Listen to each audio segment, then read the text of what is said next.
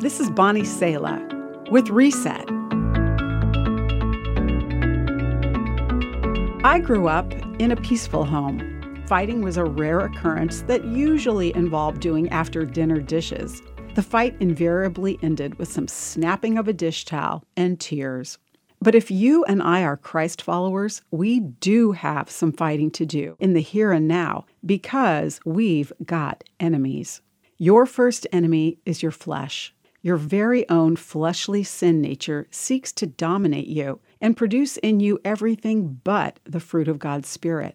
The Bible says, let the Holy Spirit guide your lives. Then you won't be doing what your sinful nature craves. This requires making a daily decision to say no to self. And then there's Satan, who's out to sabotage your thinking. Paul wrote, "But I am afraid that as the serpent deceived Eve by his cunning, your thoughts will be led astray from a sincere and pure devotion to Christ." Jesus rebuffed Satan with Scripture. Our daily renewal through Scripture is non-negotiable. Finally, the world seeks to distract you. Its distractions are constant, instantly available, and more glitteringly enticing than ever before. They're as close as the cell phone in your pocket.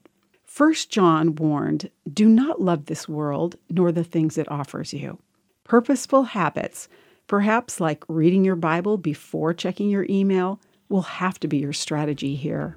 Spiritual growth is a day-by-day battle that's won with the Holy Spirit and God's Word. You've just heard Bonnie Sala with Reset. Reset your life by spending time with the truth and grace of God's Word today. For more resources like this, visit guidelines.org.